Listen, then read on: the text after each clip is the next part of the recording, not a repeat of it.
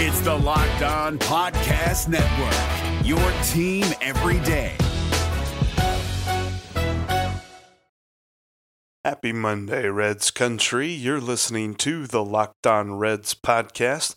I'm your host, your secondhand expert, your cheap seat crony, Jeff Carr. Thanks for downloading and listening to today's episode. Make sure you're subscribed to iTunes, Spotify, Google Play, and Stitcher for the Locked On Reds podcast. And also check us out on Twitter at Jeff Carr, JEFFFCARR, and at Locked On Reds as well. On today's episode, we're going to set the tone. There's no real news too much to speak of with the Reds, and there's little rumors here and there, but I kind of want to get to that in a few thoughts. But when we're talking about today, just kind of want to set the tone for really now, I mean, this week as a whole, but also now until pitchers and catchers report.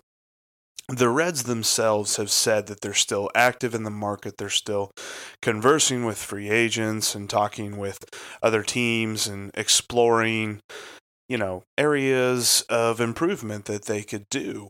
But when it comes to what is actually going to happen between now and at least the beginning of spring training, I don't expect a whole lot to be happening. I don't expect there to be too many more high-profile moves. Maybe there's a non-roster invitee to spring training or something like that to a wily vet who's looking to stay in the game or something like that. But I'm not looking for that big splash trade. I know there's still rumors out there about maybe Marcus Stroman from Toronto or GT Realmuto from Miami.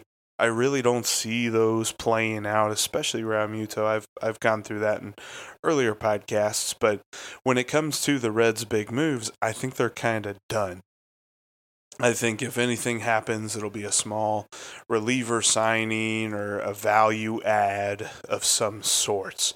And Dick Williams has really said that. He's looking for high-value players, which, in my estimation, just kind of reading between the lines there, they're not, while they have money to spend, they're not looking to make any more big splashes. I think what they've done, they're pretty happy with. And they needed to do it. Mo Egger wrote on The Athletic talking about he's not super impressed with just giving the Reds credit for trying because what other choice did they have? It's been 4 straight years of futility and they were losing the fan base. I mean, how many of you are listening to this podcast who were just, disenchanted with the Reds back in late August, early September? You almost couldn't have cared. And I don't blame you there. There were times during September where I was focused on other things and didn't really watch the games. But now, with this season coming up, expectations are at least to the level of interested. People are looking for tickets to go on sale. People are ready for opening day to show up. I mean, there's people talking about going out to Arizona. I wish I could do that. Don't quite have the wherewithal to just pick up and go out west and watch some baseball as much as I'd like to. But the point is, the moves that they have done have gotten people back to wanting to watch their Reds play baseball. But they had to do that. So the overarching theme here for the Reds offseason is they did what they needed to do. They got the pitching. We'll see how the results play out on the field, but they've overhauled 3/5 of the rotation. And for that, I say bravo. They didn't just go out and get 1 or 2 pitchers. They got 3. And Dick Williams said that they entered the offseason with that in mind. They were looking to get 3 pitchers, and I think that the quality that they got is going to be there on the field. I saw this over the weekend with the Oakland Athletics. They signed Marco Estrada to a free agent deal, and they bring him in. They add in Mike Fiers, who he was on their team last year, and they re-signed him to a multi-year deal this year. So they've got Marco Estrada and Mike Fiers atop the rotation. And the thing that I thought whenever I saw those signings was, in years past, the Reds, that's how they would have defined hashtag get the pitching. Because, Mo mentioned something in the interview on Friday. He equated getting Sonny Gray to dumpster diving, and I think that might be a little harsh, and he may have been looking for a different way to describe that. But I don't think it was necessarily dumpster diving. I think if the Reds had gone and got Mike Fiers and Marco Estrada, then I definitely would have said dumpster diving, because it really doesn't feel satisfying. Like, if I'm a fan of the Oakland A's and I'm looking at Mike Fiers and Marco Estrada, I'm just like, eh. I think what Dick Williams and Nick Krall have done with the rotation is absolutely phenomenal, and it's got us with hope and a lot of interest heading into this season, especially with pitchers and catchers reporting. We're going to see how Derek Johnson is interacting with the pitchers. As Mo mentioned on Friday, he's got a job ahead of him. The front office has basically said, here you go, buddy. It's all on your plate.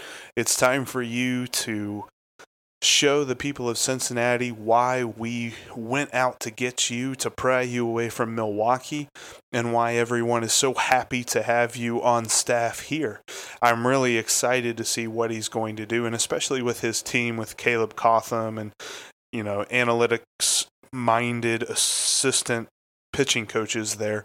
I really am excited to see what they're going to do with these players, and especially the guys that are already on staff, like Luis Castillo, DeSclafani, Cody Reed, Sal Romano. Those guys, I think, are also going to benefit very greatly from Derek Johnson as well. But I'm going to continue to kind of set the table for you between now and spring training. After we come back from the break, you're listening to the Locked On Reds podcast on this Monday. Thanks again for listening to the Locked On Reds podcast. My name is Jeff Carr. I'm your host. In the first half, I kind of talked about why to not expect any other big moves in the lead up to spring training here. Why the Reds kind of seem like they're done with the high-profile transactions. And now I just kind of want to preview what we're going to be talking about this week.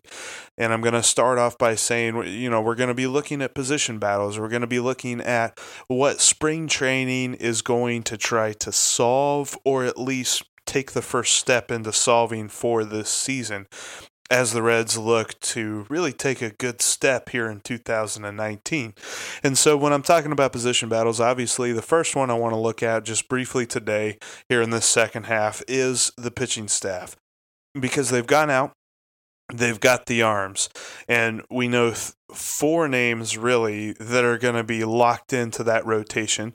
You've got the three that they've acquired in Alex Wood, Tanner Roark, and Sonny Gray, and then you've got Luis Castillo. Barring injury, those four guys are going to be in the rotation. Then the fifth guy may be up for debate. I may be making more of it than the Reds really think there is to be made. But I think it's between Anthony DeSclafani and Tyler Mahle for that fifth spot. There may be somebody that sneaks up and surprises. I've heard on Red Leg Nation, I've heard Chad Dotson talking about Tony Santillan. And, Doug Gray also agrees with them. He could maybe sneak up and be a contender for that fifth rotation spot. He's got that much talent, but he is also pretty young too. So I would say that at this point he has an outside shot. So I'm really looking at Anthony DeSclafani and Tyler Mahle, and, even Cody Reed and Sal Romano have outside shots, but still at those main two guys being the fifth starter. And when it comes to the opening day rotation, I think it could change a little bit throughout the season, especially with the order of things. But I think when we come into opening day, I was asked this. I got to talk Reds on the Sports Fan on 970 WATH up there in Athens, Ohio on Friday evening. They asked me how I think the rotation is going to be playing out. And I think on opening day, we're going to see Luis Castillo. I think he's the guy that's going to be tried out there March 27th. I think that with his pedigree of, having been within the Reds organization for a few years now and having the promise that he has, he's got amazing stuff and great talent. There's not been a single scout or coach that's seen him pitch that denies that. They think that he's going to be special. And I think that this is his year, that they give him the ball the first game of the year for the pageantry and all that great stuff to be the man for the Reds on opening day. And then following him, Alex Wood will be the number 2 starter. He very well by the All-Star break could be the number one guy, depending on how he and Castillo kind of duke it out. But I see those guys as 1A, 1B between Castillo and Alex Wood. Wood's got that great skill set of keeping the ball on the ground and also with great command where he doesn't walk a ton of people. And that is exactly what you need at the top of your rotation. Then third, I think Sonny Gray is going to be the third best starter. I think he's going to pan out.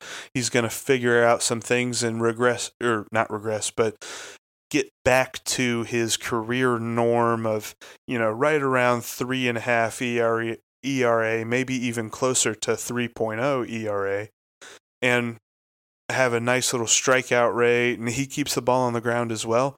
I think he's going to be a good pitcher. He's going to prove to be a great addition for the Reds starting this year and then for the next couple of years afterward.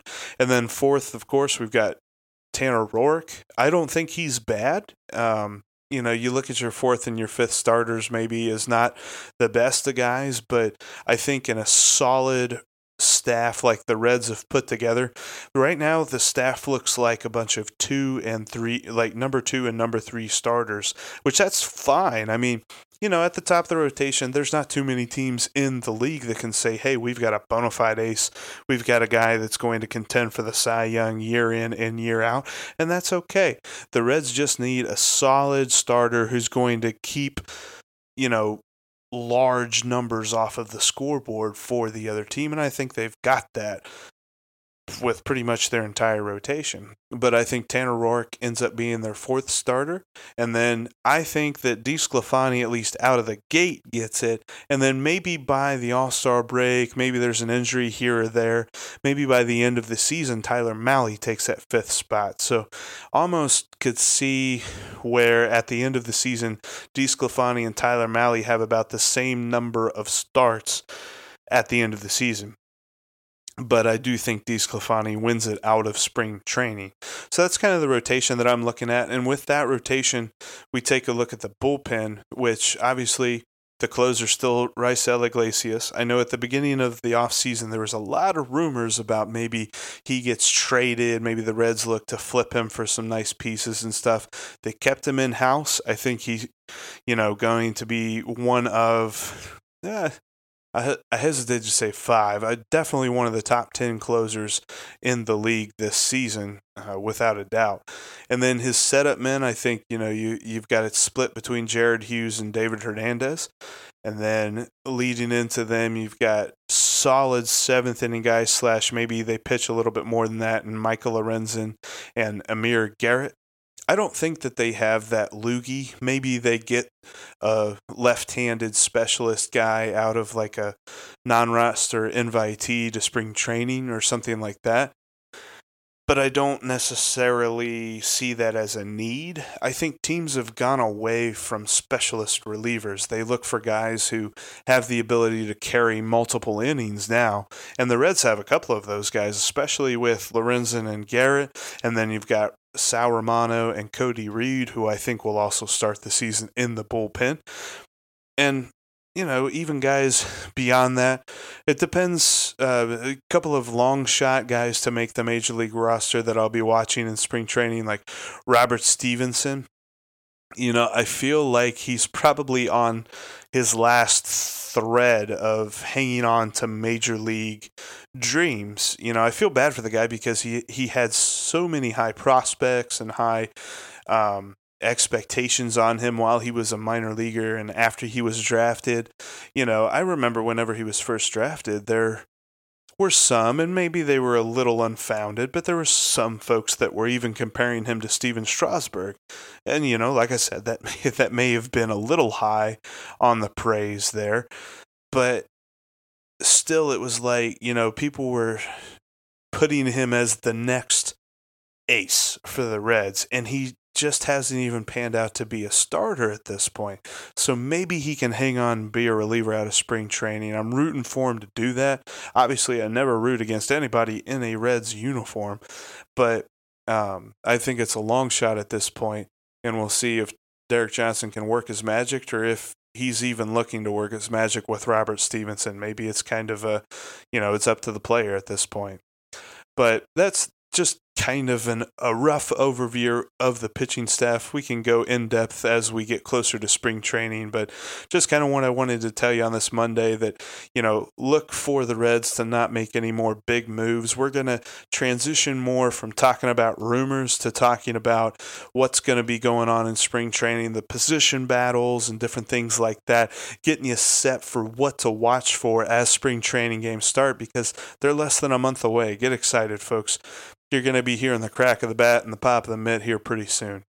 So thanks for listening to this Monday edition of the Locked On Reds podcast. Make sure you're subscribed to the podcast on iTunes, Spotify, Google Play, and Stitcher.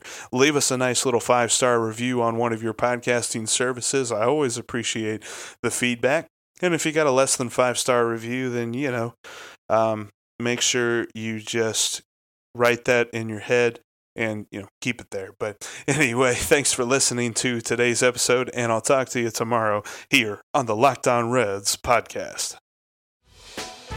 Hey, Prime members, you can listen to this Locked On podcast ad-free on Amazon Music.